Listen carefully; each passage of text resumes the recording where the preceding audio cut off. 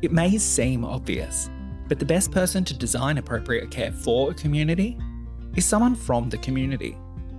A fact exemplified by these innovative projects featuring meaningful collaboration and co-design for services for our First Nations people. From up in Cairns to down in Metro North, the projects are unified by the fact that they are making strides towards closing the gap by providing care by mob, for mob. And that is the key.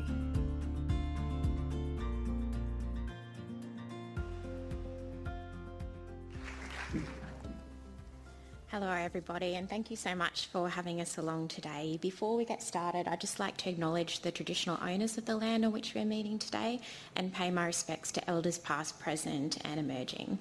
And I'd also just personally like to acknowledge the First Nations people, their courage, resilience, wisdom and knowledge. And I feel very honoured to work with my First Nations colleagues every day because I learn so much.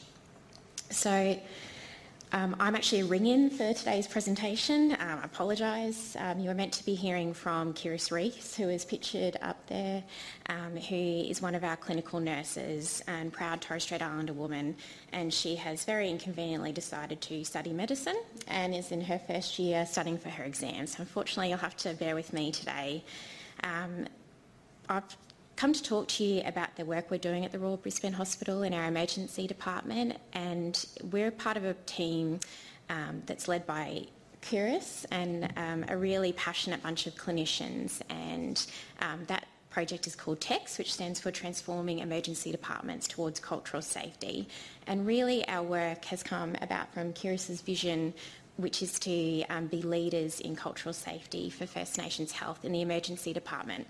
And I think the emergency department is a really important space because it is the door that is open for health when all other doors are closed. And for some patients, it might be the only time that they present to a health service. And if we can't get that emergency visit right and make sure that that's culturally safe as it can be, then it can taint someone's health journey for the remainder of their journey. So it's really, really important.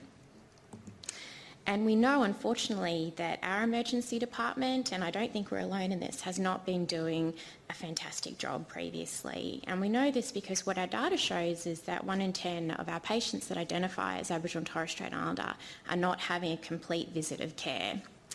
And I think what we really hope to do with TECS is to change some of the wording around that. And I think you've heard terms like left after treatment, command store, discharge against medical advice, which really I think puts the onus back on the patient to be like, well, why didn't you want to stay? And I really think we need to change that language and think about, well, why didn't the patient feel safe enough to stay? And the onus is then on us as a health service to make that experience better and to improve that service. We couldn't do that in our emergency department without engaging with our local community. And we were lucky enough to get some funding from the Mental Health, Alcohol and Other Drugs branch to try to create a more welcome environment in our ED. So that encompassed the physical space, but also I think a crucial part of that was to have members of the community come into our ED and tell us how we could do things better. We also visited some of our local community services and elders groups to help get that advice as well. And that culminated in not only improving the physical environment in our ED, but actually having the local elders group come and visit. And also provide some advice to us on another idea that we had for improving care for our First Nations patients in our emergency department, and that was to establish a new role. And we've heard a lot today about the value of healthcare workers, and we had this idea of implementing the first that we know of role in the emergency department or an urban emergency department for a senior First Nations healthcare worker. But there was no point doing that without asking the community first. So that's what we did, and we were very privileged to be supported by the community and to hear their voices say, yes, this is something that we want for our people, this is something we want in our local emergency department. So we were lucky to have that support, but also to get funding, and we employed the First Nations senior healthcare worker role from January this year, and that's commenced, and so far that role has been really successful in terms of our patient care. So we've actually seen improvements in our incomplete visits, also the staff testimonials. So part of that role is to provide direct care to patients, to do healthcare activities like opportunistic COVID vaccinations, health education, and to also provide staff with cultural education and training. But what I really think Julie, who is our First Nations healthcare worker who's here today, would say the most important part of her role is to establish a trusting relationship with patients and their families. And trust is something that's hard to earn but easy to break. And then it is on the rest of the emergency department team to continue that continuity of trust throughout the patient's journey. Now, for an awkward segue, the other important part of Julie's role is to also promote the Better Together medication access scheme, which Anne will talk to you more about. Thank you. Thanks, Laura. So I too would like to acknowledge the traditional custodians of the land and respect the elders past, present and future. And also, on a personal note, I would like to absolutely thank the Indigenous colleagues that I have worked with along the way, including for the BTMA project, and Kirsty down there. Massive thank you to you and your team for supporting the project, but also for all of the opportunities, and I can't wait to see what magic we get to weave together in the future. All right, so Tracy has given you a little bit of a taster of this. Let me actually put the slide up. So yeah, a little taster of this program already, so I'm here to unpack that a little bit further. So many of you will have heard of the Close the Gap scheme in community pharmacy. So what that means is our Indigenous patients are able to obtain subsidised medications on the PBS in community pharmacy. That's all well and good. It's a great system. It works wonderfully out in community, although there's always opportunity for improvement, of course. But when we talk about hospital discharge prescriptions, the system falls down. So hospital discharge prescriptions are actually not covered under CTG, which means you end up with this very convoluted picture over here. So for our patients who get their discharge medication scripts, they have lots of opportunity to take their scripts to community pharmacy or to hospital pharmacy or back to their CTG registered GP. And then from there, a myriad of different pathways can follow. As you can imagine, that ends up with in best case scenario, medications provided with cost, or the worst case scenario, I guess, is that people do not take their medications, because let's be honest, that is a lot of extra steps that you have to go to when you're feeling incredibly unwell, you've just come out of hospital and there's all sorts of other things going on at home. And within yourself, of course. So, of course, this whole system, the system that was supposed to actually make things better for patients, has actually created more and more barriers to access. And this is the type of thing that we're trying to eliminate, and actually it's made it worse. So that then, of course, flows on to barriers to improving the health outcomes of our patients, because they aren't actually taking the medications as prescribed. We did, as a part of a follow-up evaluation for BTMA, and we were told, only 20% of people said that they actually would follow through and get their medications on discharge prior to BTMA. That's 80% of people who did not get their medications. So obviously that results in poorer health outcomes, and then, surprise, surprise, increased health service utilisation as people come back into hospital. So what actually is BTMA? In its simplest form, it is literally these 3 steps.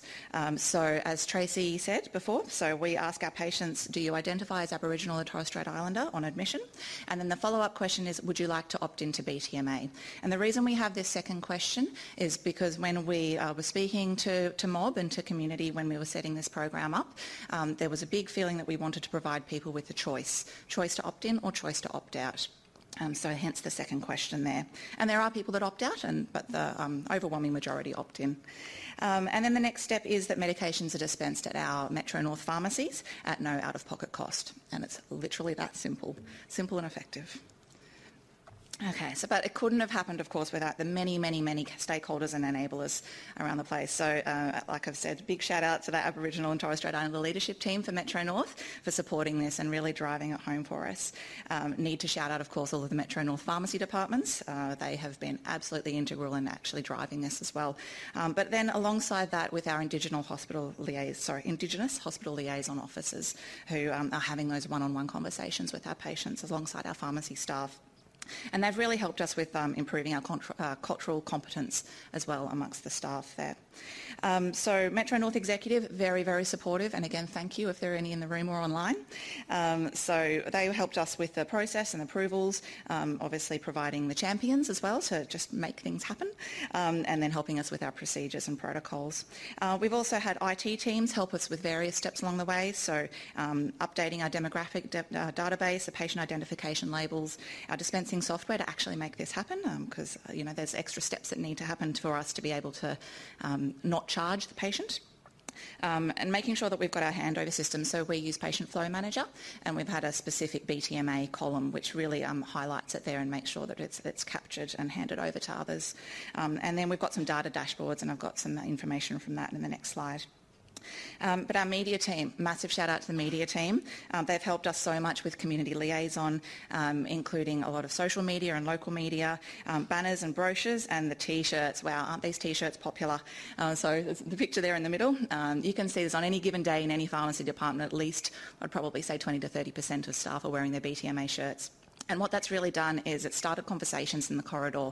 It's made people stop and say, hey, that's a cool shirt. What's going on with that? Tell me more. So do not underestimate the power of a T-shirt. Okay. So, look, in the interest of time, I won't go through all of these stats, but as you can see, since implementation in October 2020, we have been able to help so many consumers, so many medications, subsidised medications there. And if you look at the cost of how much it's cost in terms of co-payments that have been waived, it's not that much in the scheme of things, and yet the impact has been so absolutely phenomenal. So we did do, as I said, some community surveys after we implemented it, and this was the big thing that I still get shivers with this. I now don't have to pick between food and medicine. How powerful is that? It's just, that's the why. That's why we're here. That's why we're doing what we're doing. Unsurprisingly, BTMA takes the financial pressure off, and I'm actually going to get my medicines on discharge. And as a pharmacist, that is the music to my ears. It's actually what we want. But there have been so many other outcomes as well from BTMA. So we've really noticed our staff has much more improved cultural capabilities, probably much more than I ever could have anticipated, which is just fabulous to see. We've got these improved staff relationships. So pharmacy probably knew about our IHLOs, but they probably didn't have too much to do with them. But now, you see those conversations on the ward. Everyone knows where the ward pharmacists are, where the IHLOs are, and they're really having those conversations and making things better for our patients. What we've also found is because we're identifying our patients early, we're able to then improve our linkages with services post-discharge, and that has been a big contributing factor to the stats on the next slides, which are very, very powerful. And then, of course, as I've alluded to, this has opened up so many more collaboration opportunities, and so excited as to what the future may bring for us. Thank you. Okay, so this is the money slide.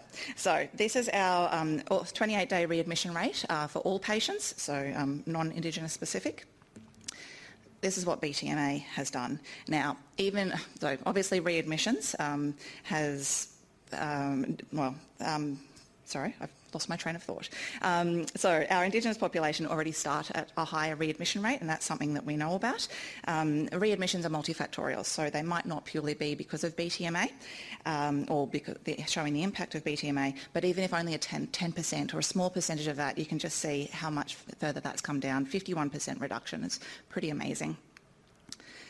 All right, so what's next? Many things. So at the moment we're looking to scope in the outpatient setting and what that might look like. We really want to do more in-depth representation, readmissions evaluation to really kind of nut down into what's going on there with those stats. Of course, we're always looking to improve systems and including the digital environment. So we do have an IMR for STARS, but what that might look like on a statewide basis if we hopefully go down that track. And then, of course, ongoing collaboration, education and promotion. And again, massive shout outs to everyone who's been involved in the project. So wonderful to see. Thank you. As always, thank you for listening to our podcast and taking the time to learn about the wonderful work of Queensland's frontline clinicians. To continue the conversation, head on over to Facebook, Twitter, or Instagram and let us know of any pockets of excellence you think deserve to be showcased. This podcast is proudly brought to you by Clinical Excellence Queensland.